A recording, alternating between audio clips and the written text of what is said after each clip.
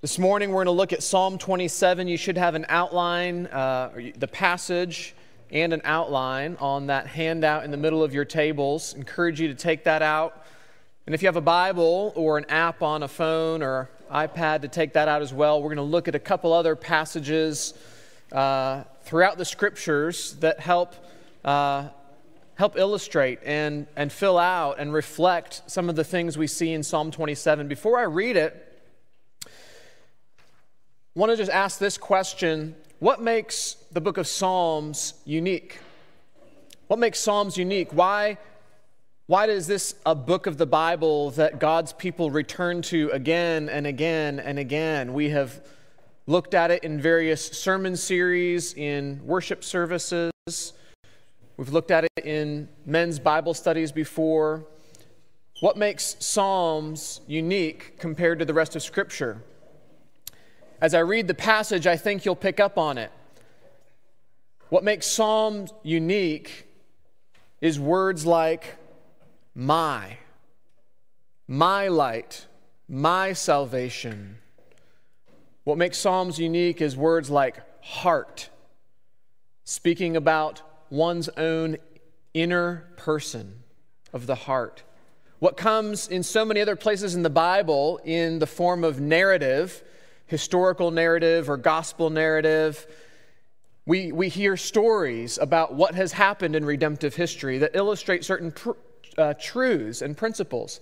What we read in the epistles of the New Testament teach us doctrinally, lay out doctrinally the facts and the instructions and the teaching of God. But what we see in the book of Psalms is all of those principles and all of those truths personalized, illustrating what does it look like to take God's truth and the history of redemption and live as a Christian today. How do I take all that God has commanded and all that God has done and bring it to bear on the pressures, the sorrows, the stress, the betrayal, the joy of what I am experiencing in my life circumstantially today? This psalm is one of a series of kind of battlefield psalms where David is speaking about the pressure he's experiencing and the fear he's experiencing from being surrounded by enemies. And what we'll see in the psalm is that he's taking all of the history of redemption and all of the commandments and truths that he knows doctrinally, and he's bringing them to bear on the pressure that he feels of having a life in danger in the midst of battle. This is not theoretical doctrine. This is gritty, daily, battlefield faith. And so as I read it, keep that in mind.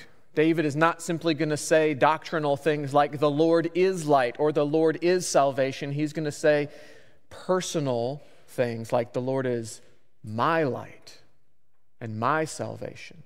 And so overall, all of the Psalms that we'll look at this summer illustrate this again and again and again. How do I take what God has done and what God has commanded and put it into practice today in prayer and in obedience? Let me read the passage for us. Psalm 27, a psalm of David. The Lord is my light and my salvation. Whom shall I fear? The Lord is the stronghold of my life. Of whom shall I be afraid? When evildoers assail me to eat up my flesh, my adversaries and foes, it is they who stumble and fall. Though an army encamp against me, my heart shall not fear. Though war arise against me, yet I will be confident. One thing have I asked of the Lord that I will seek after, that I may dwell in the house of the Lord all the days of my life, to gaze upon the beauty of the Lord and to inquire in his temple. for he will hide me in his shelter in the day of trouble. He will conceal me under the cover of his tent. He will lift me high upon a rock. And now my head shall be lifted up above my enemies all around me, and I will offer in his tent sacrifices with shouts of joy. I will sing and make melody to the Lord. Hear, O Lord, when I cry aloud. Be gracious to me and answer me. You have said, seek my face. And my heart says to you, your face, Lord, do I seek. Hide not your face from me. Turn not your servant away in anger, O you who have been my help. Cast me not off, forsake me not, O God of my salvation. For my father and my mother have forsaken me, but the Lord will take me in. Teach me your way, O Lord, and lead me on a level path because of my enemies. Give me not up to the will of my adversaries, for false witnesses have risen against me, and they breathe out violence. I believe I shall look upon the goodness of the Lord in the land of the living. Wait for the Lord. Be strong and let your heart take courage. Wait for the Lord. The grass withers and the flowers fade, but the word of our God stands and endures forever. Let's pray. Heavenly Father, we thank you for your word. We thank you that there are places like this in your word that take what we know to be true and press it upon our hearts and give us language to express it to you in prayer. And I pray that what we see here happening in David's heart and the words and the truths that he's expressing on his lips and the faith that he's expressing on his lips, Father, may your Holy Spirit work that kind of faith into our hearts today. We pray that we would be men of increasing faith, men of increasing confidence in you. And we pray that by your Holy Spirit you would help us in that. Even now, we pray in Jesus' name. Amen.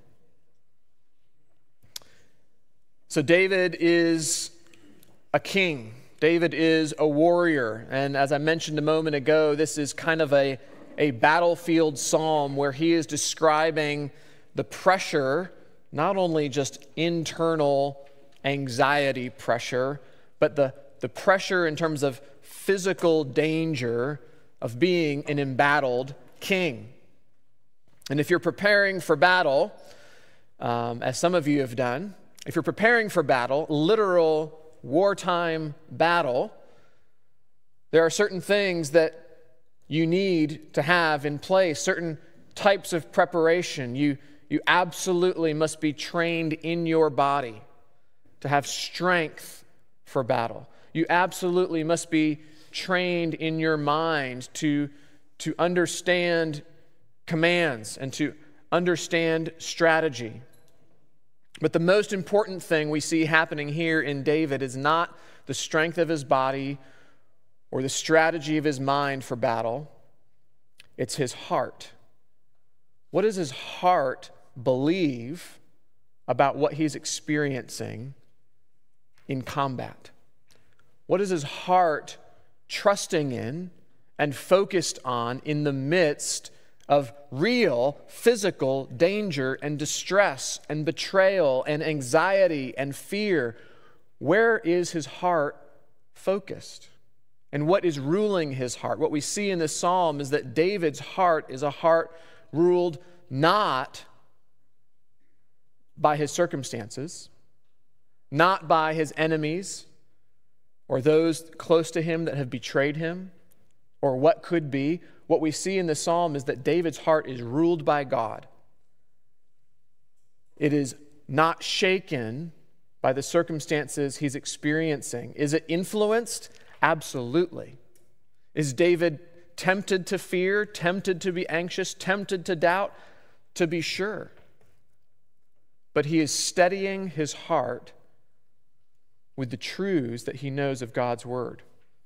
He has a heart ruled by God in three ways. And that's what I want to focus on this morning. You can see it on your outline on the back side of the page.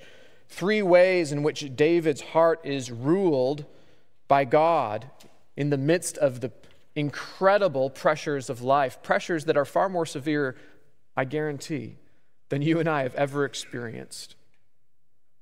But we experience similar things. And so how can we learn to have hearts ruled by God? Well, three ways. Three ways David's heart was ruled by God. Number one, in verses 1 through 3, we see that a heart ruled by God is a heart confident in the power of God. Confident in the power of God. David is confident in God's power.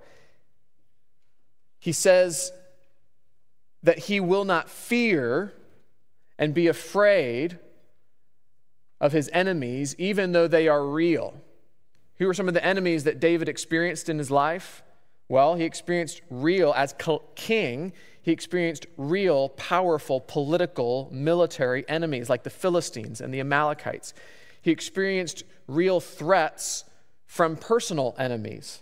We'll talk about those towards the end of the psalm. David, at times, was literally fighting and running for his life.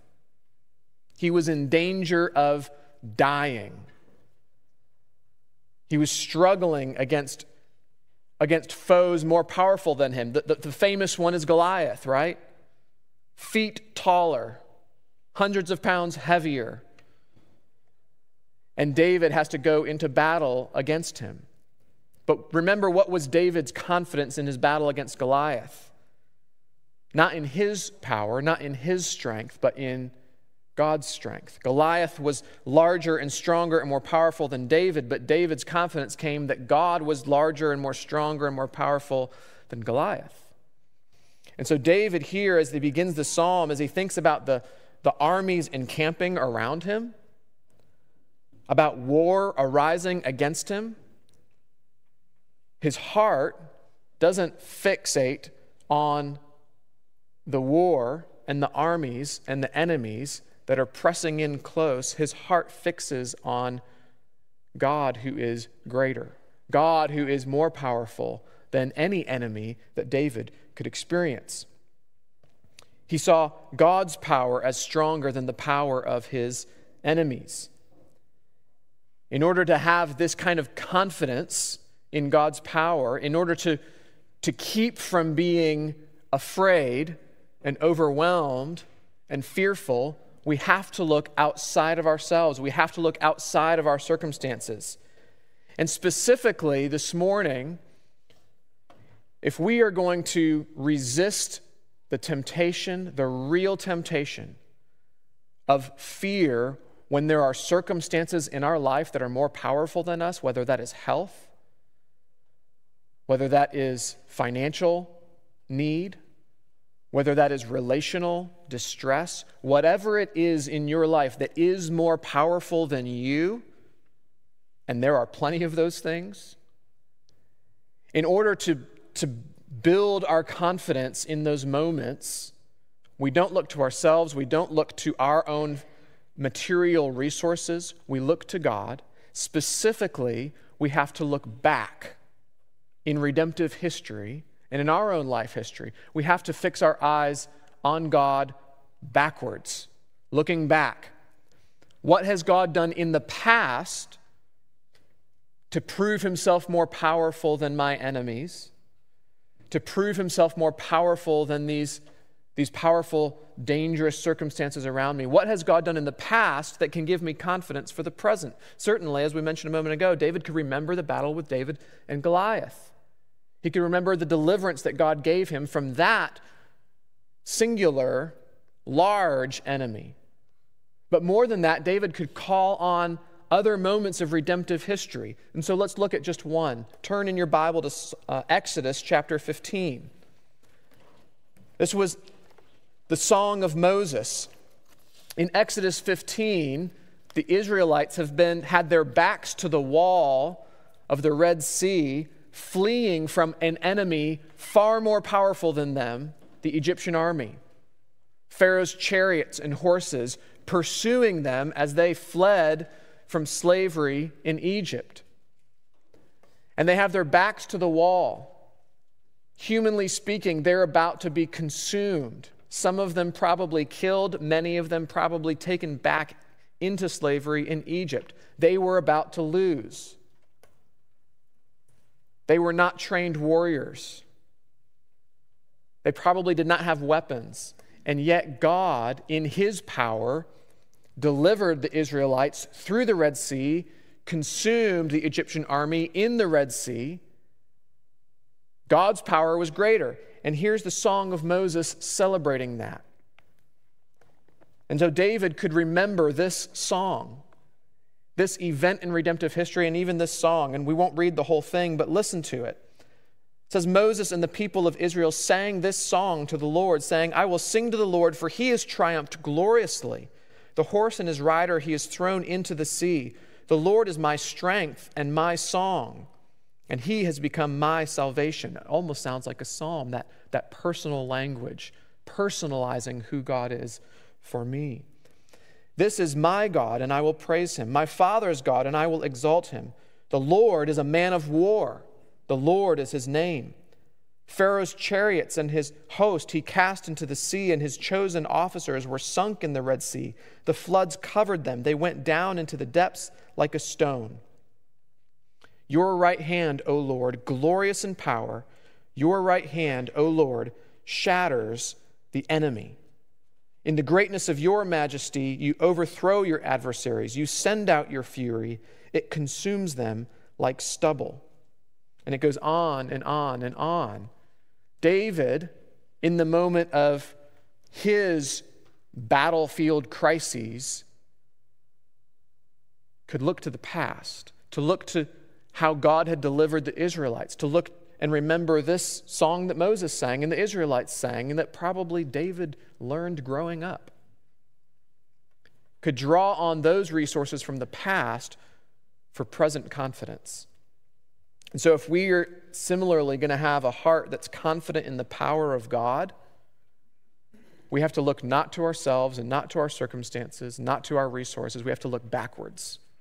What has God done in the past? How has God worked in redemptive history and in the scriptures? How has God worked in my life already? Maybe it's, how has God delivered one of my brothers from a circumstance that I'm now facing? Whether that's a struggle in my marriage or a struggle in my vocation, a struggle financially. How has God worked in the lives of others? Could he do the same for me? Looking backwards to the stories that we know from the Word and from our lives and from the testimony of the saints, that's where we find confidence when life's enemies are more powerful.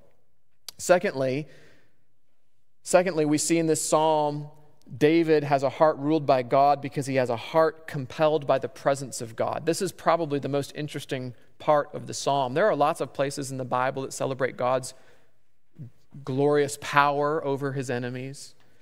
There's lots of places in the Bible, we'll see in a moment, where we read about the purposes of God in the midst of suffering. But what's fascinating in this psalm is that there's almost this abrupt shift from David's circumstances of being surrounded by enemies. There's this abrupt shift in verses 4 through 6 where David starts talking about being in the presence of God.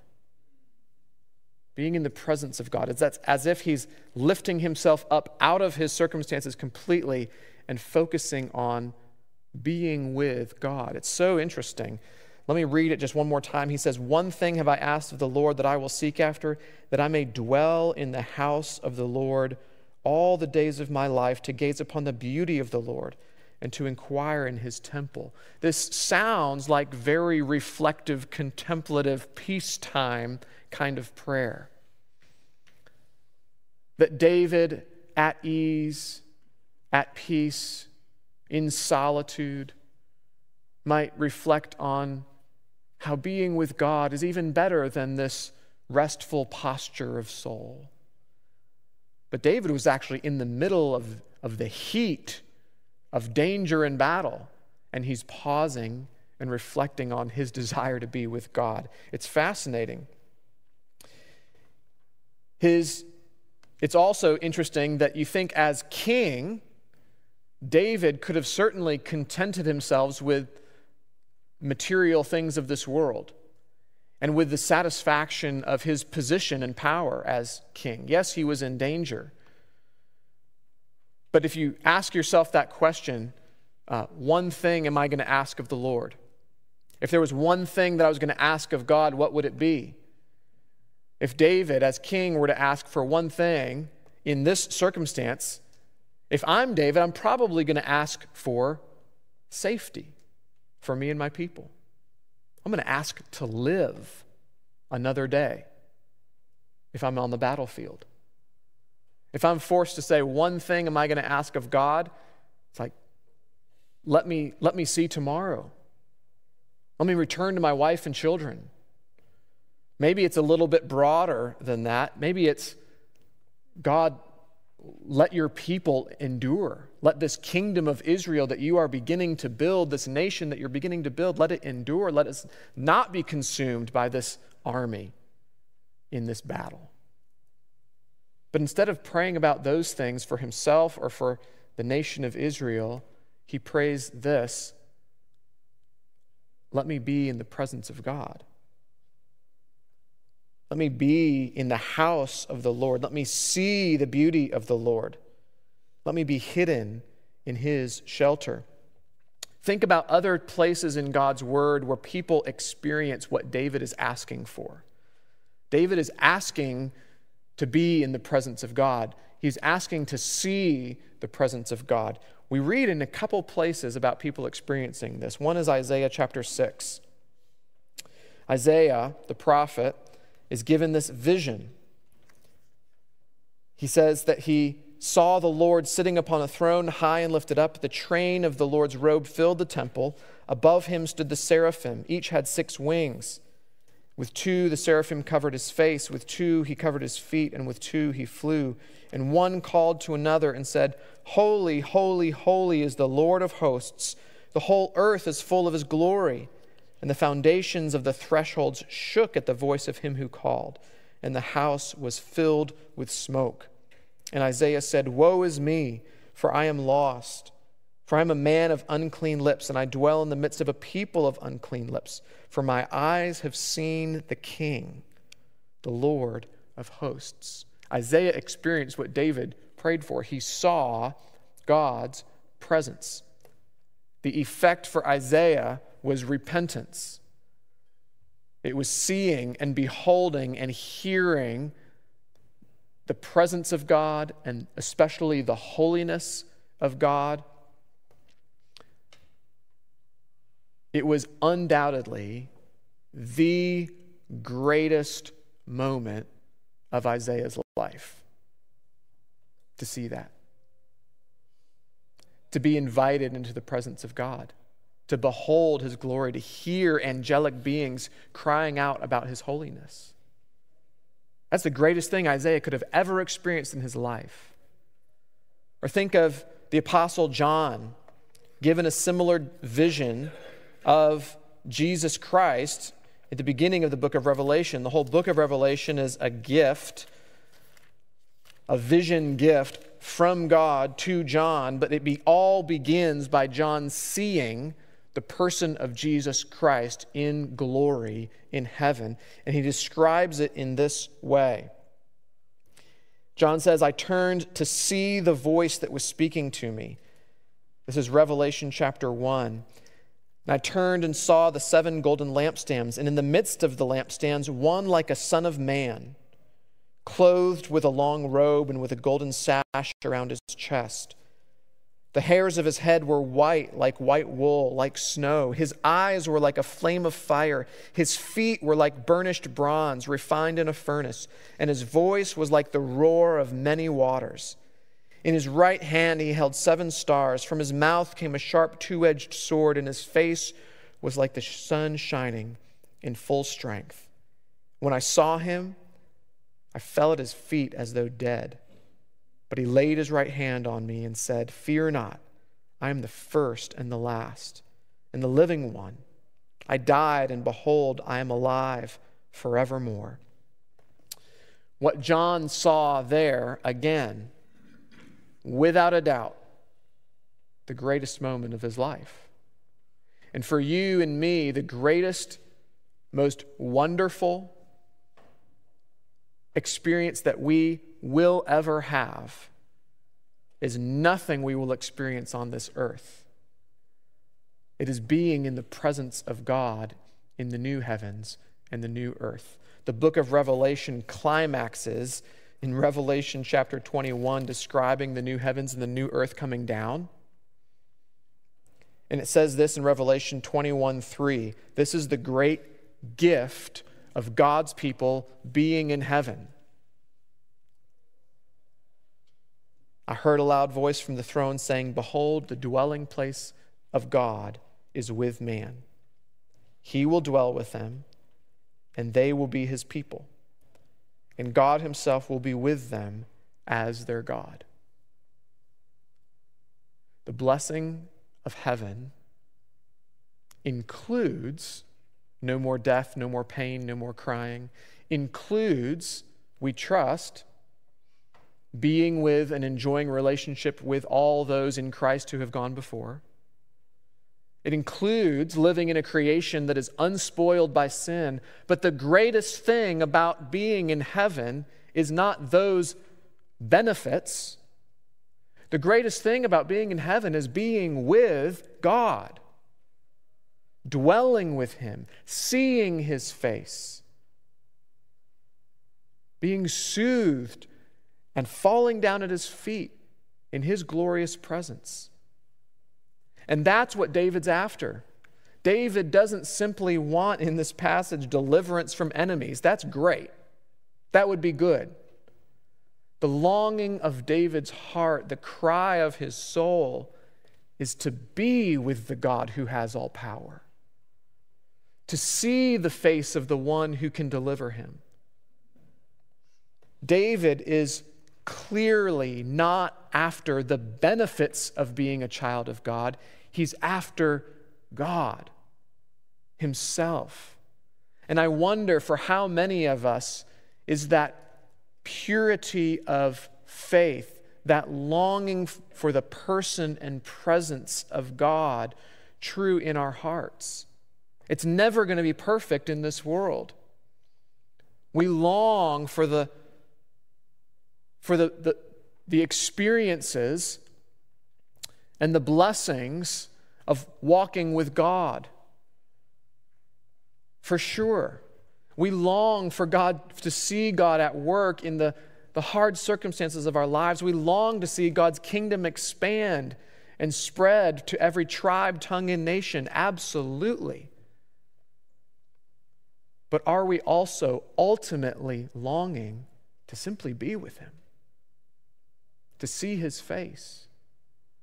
To dwell in his place? That is what all of redemptive history is leading us to. That's what David clarifies is the one thing we should long for and pray for. Ultimately, above all else, even when the danger is near and the rescue is needed right now, we long for God's presence. Finally, real quick, David's heart is ruled by God because he, number one, has confidence in God's power. Number two, because he's compelled by the beauty of the presence of God. But third and finally, David's heart is comforted by the purposes of God. He's comforted by the purposes of God. And here's, towards the end of the psalm in verses 7 through 14, David he's lamenting. He has already described how God is more powerful than all of his enemies. He has already prayed to see God's presence and to be in God's presence.